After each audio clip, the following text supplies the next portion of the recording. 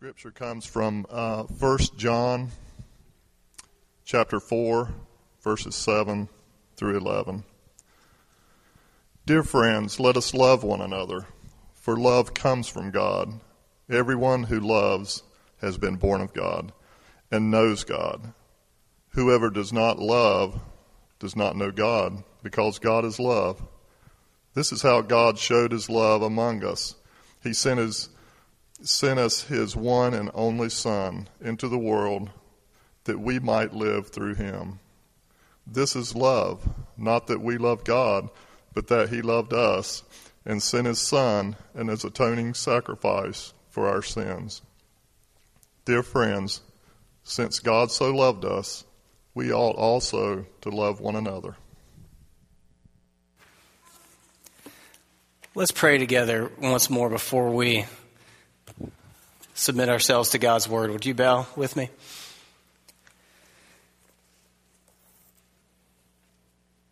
Father, we need you in as many different ways as there are people here.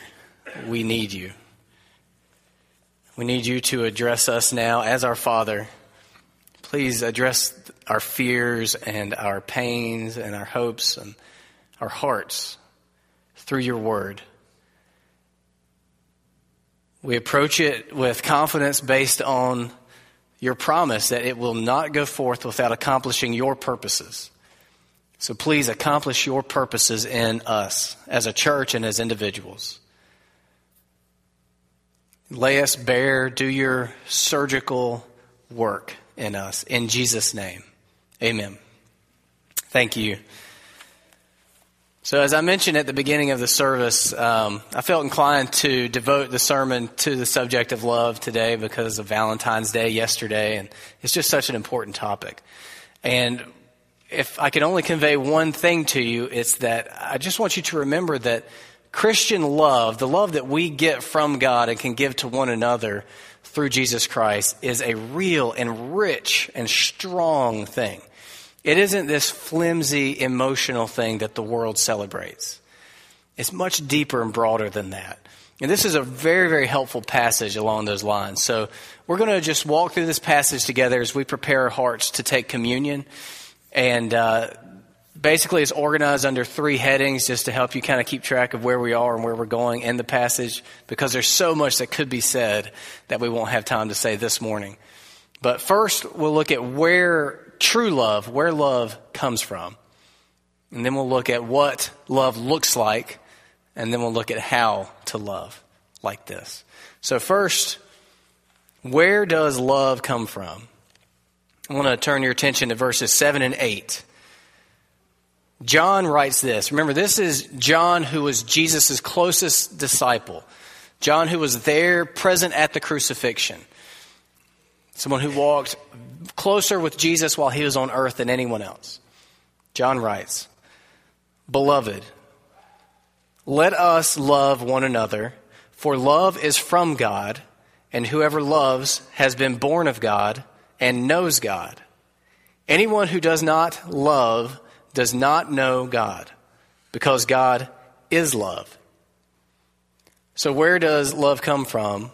Real love comes from God alone. Real love comes from God.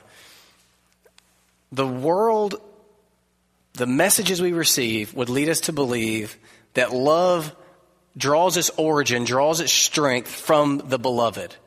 So if you're going to love someone, it's because of what they do for you, how they make you feel. And I really think that much of what we call love in modern America is actually what I would call affection.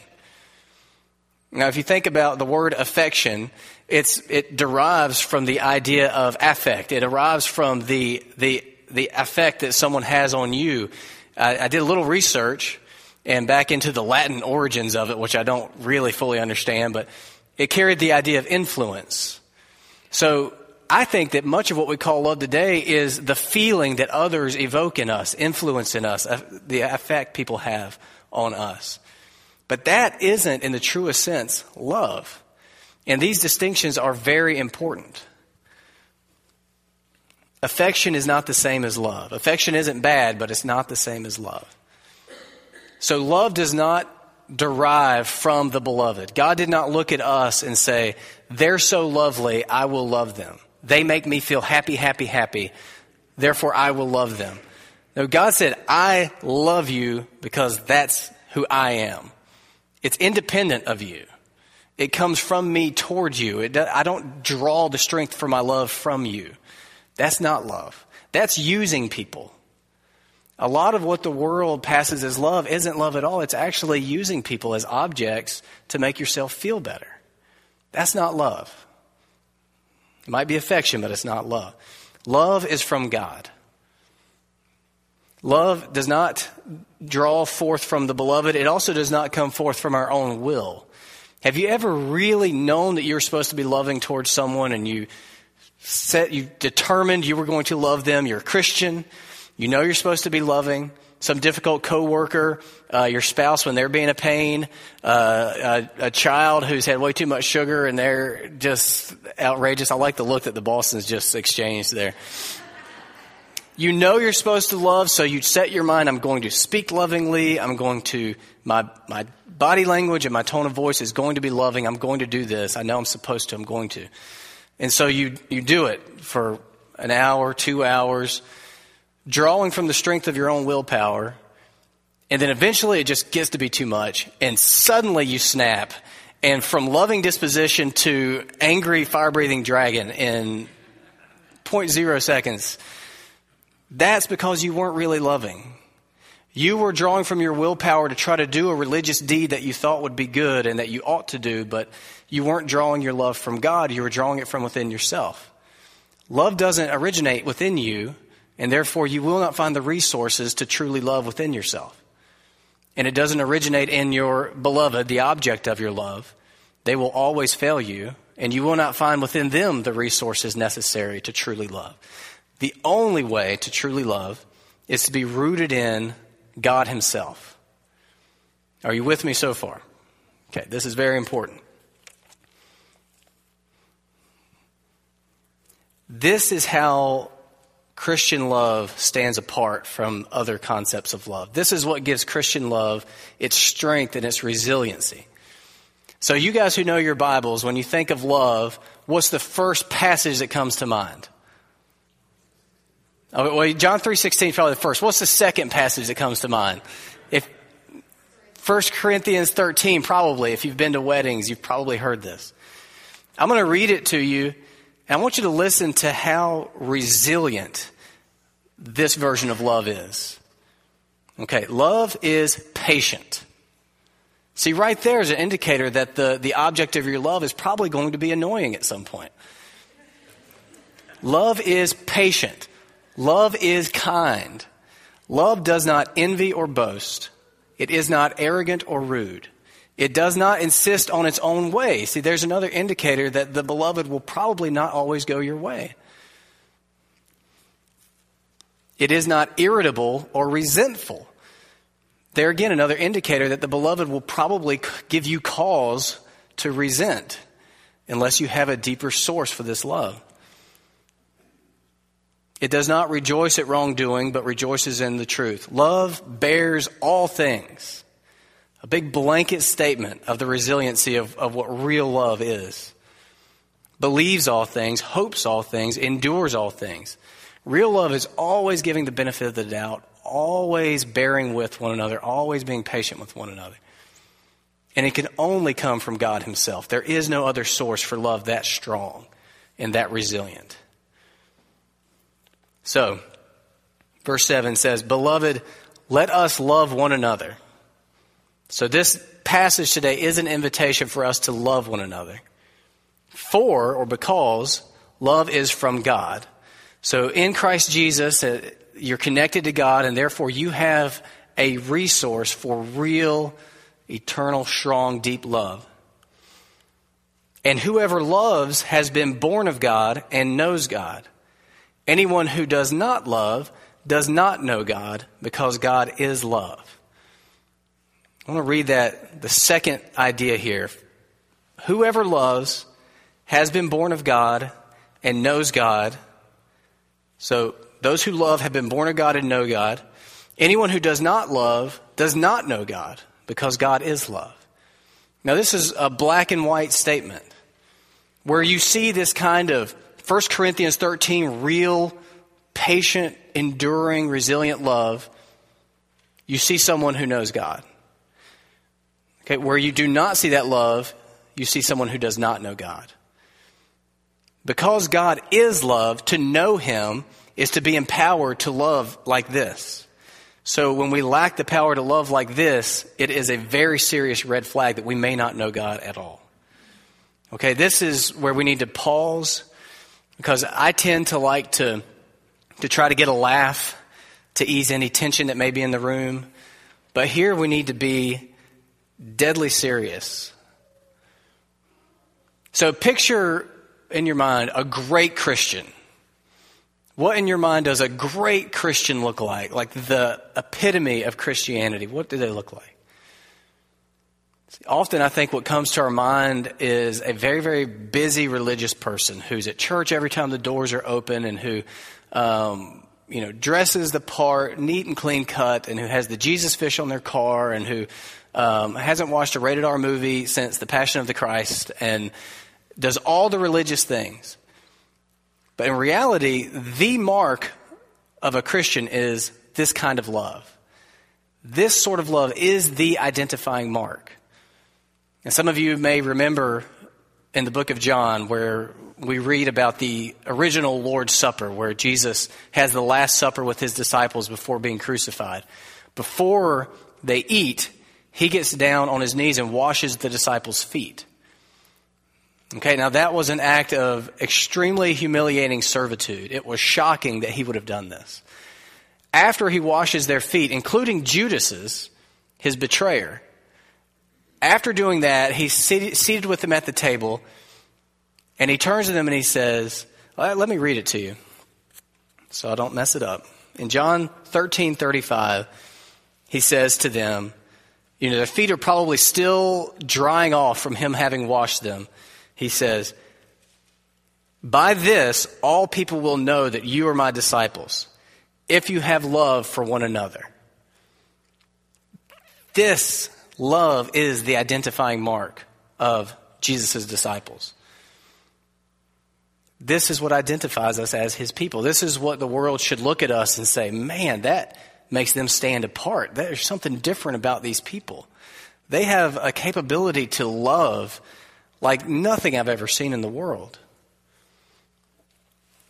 It doesn't matter how great a church's programs can be. It doesn't matter how full the pews can be on Sunday morning. It doesn't matter how dynamic the preacher can be. It doesn't matter how wonderfully suited to everyone's preferences the music can be.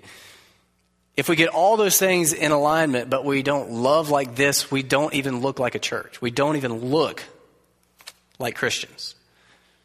We're something else, but we're not a group of Jesus' disciples. So this is extremely important. This is central to everything.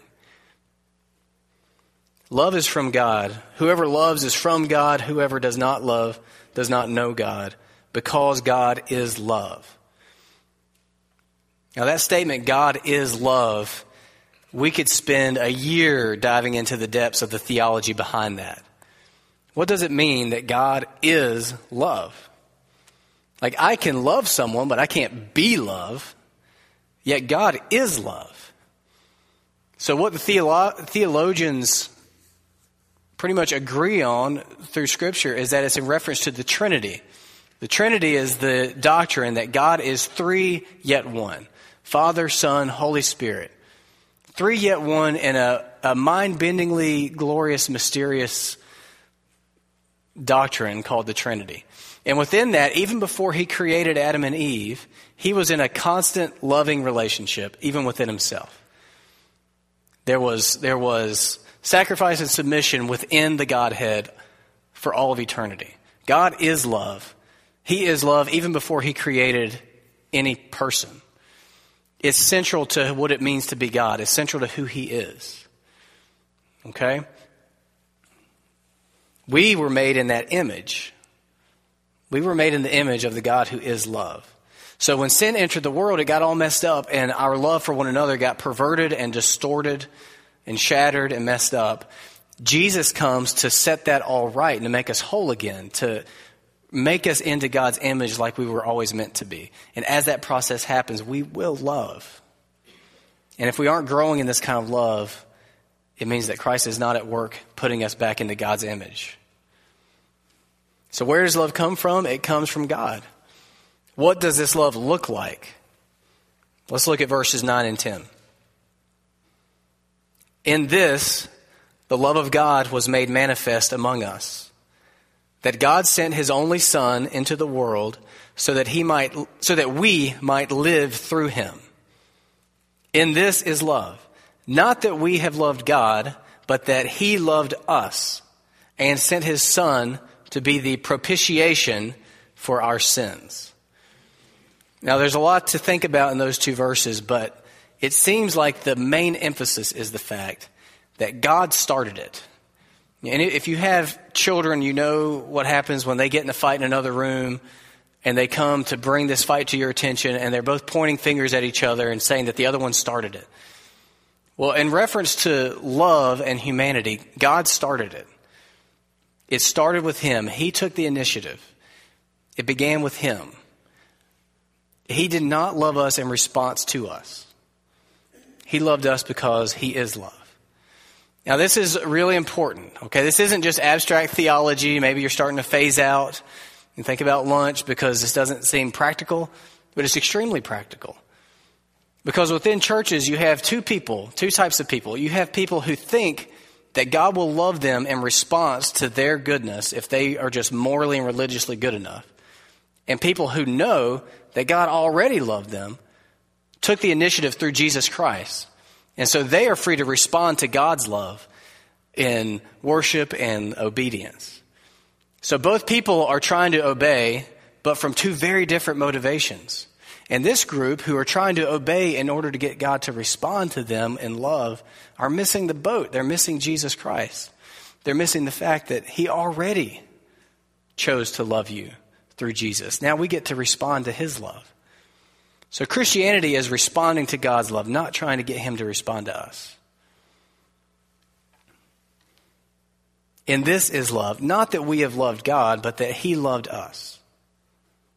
Not that we have loved God, but that he loved us. See, the Bible teaches that we, before being forgiven by Jesus Christ, were God's enemies. We weren't just neutral parties and innocent bystanders. We were active enemies of God. Our sin was not just a mistake. It was a rebellion against the Holy King. And while we were enemies, he sent his Son, Jesus Christ, to die for us so that we could be with him and be forgiven. That's why it's called good news. In Luke 23:34, you see that moment while Jesus is on the cross, covered in his own blood, body ravaged by the whips and the beatings, nailed to the cross in extreme pain and agony, dying for you and for me. And from the cross, he looks through his tear and blood blurred eyes at the people down there, including the Roman soldiers who were mocking him and all the people who were mocking him and yelling at him. The Roman soldiers with the hammer still in their hand from having nailed him to the cross. And you remember what he said? He prayed for them. And he said, Father, forgive them. That's Christian love. That's the source of real Christian love. Love is initiating loving relationship with someone else because God initiated loving relationship with you. Love is sacrificing deeply for someone else because God sacrificed deeply for you. Love is living for the benefit of other people because God lived for your benefit, died for your benefit. Love is loving first, even when the object of your love might hurt you because of the vulnerability of your loving first. It can be hard to love first. It can be easy to love in response to someone else's love for us. But Christian love is the call to love first. Love is forgiving someone who sinned against you, like Jesus on the cross. Forgiving because God, through Jesus Christ, forgave us. Last, before we turn to the communion elements, how? Verse 11, beloved, if God so loved us, we also ought to love one another. The only way to love like this is by being deeply rooted in God himself through Jesus Christ. And that's what communion is about. We do communion regularly as a regular reminder of Jesus' sacrifice for us. Because that's where the power to sacrificially love others comes from. So in the summertime, we have often taken our kids to different water parks around. We did Carowinds for a while, and most of the nicer water parks for kids now have this setup where it's like a big playground set with all kinds of stuff on them and water gadgetry that shoots water, and it's all fed from this giant bucket at the very top that as you're playing, you can look up and you see a pipe pouring water in it. And as it gets more and more full, it starts to totter like this. I don't know if you guys have seen these things. And it gets full and full and full and full until eventually it turns over and it just drenches everybody with water. And it supplies the water to go back through the system for everybody to play again. That's sort of what we're doing today with communion. God, through Jesus Christ, just dumps just gallons and gallons of lavish love onto us through Jesus Christ. Gallons of forgiveness, gallons of grace, gallons of mercy. It just pours down. And in communion, we sit down and we lock our eyes back to the cross, which we don't like to look at, but we must. And as we do, we're refreshed with the love of God to be able to live in light of it, to play in the water park of God's creation, to forgive one another, to be gracious with one another, to be kind to one another, to sacrifice for one another. Not because we're so great, but because he's so great. And his love for us is so great. So as we take these elements, it's a little piece of bread and it's a little cup of juice, but it's meant, and Jesus meant for it, to make us look back through time at the cross and remember how undeserving we are of anything that we have. And yet what all we have in Jesus Christ, it's unbelievable. So John, the one who the Holy Spirit wrote this passage through, was there when Jesus was crucified. Okay, so he saw our Lord, our Savior, Jesus Christ on the cross. He saw his battered, broken, destroyed body hanging there. Now I want you to imagine that you're standing there, and John's beside you, and Jesus is up there. You hear him croak out these words through the pain, "Father, forgive them, for they know not what they do." And you see the soldier plunge a spear into his side, and it kills him, and he yells out, "It is finished." Okay, and you turn with John and Jesus' mother to walk away from that horrible scene. In that moment, standing there at the foot of the cross, how would you view the people around you? I doubt that if we were standing here at the cross, we would look at anyone around us with expectation for them to fulfill our needs. I doubt we would look at each other with demands that people adhere to our will. I doubt we would look at each other with bitterness and resentment. I think we would look at each other in extreme humility. I think we would remember that it's because of our sin that Jesus was crucified. That we're that servant he spoke of who was forgiven much. And therefore now we are free to and ought to forgive little. Communion is meant to take us back to the foot of the cross. So that we could love, so that we could be filled with the love of God through Jesus Christ. So I want to encourage you to continue to prepare your hearts for this. Meredith's going to come up in a second. We're going to sing together. And we built that song into the order of worship to give a break between the sermon and the communion, to give us more time for prayer. And this is time for you, between you and the Lord, to pray. And to ask him to search your heart, and to ask him to help you, to humble you, to help you to love like this.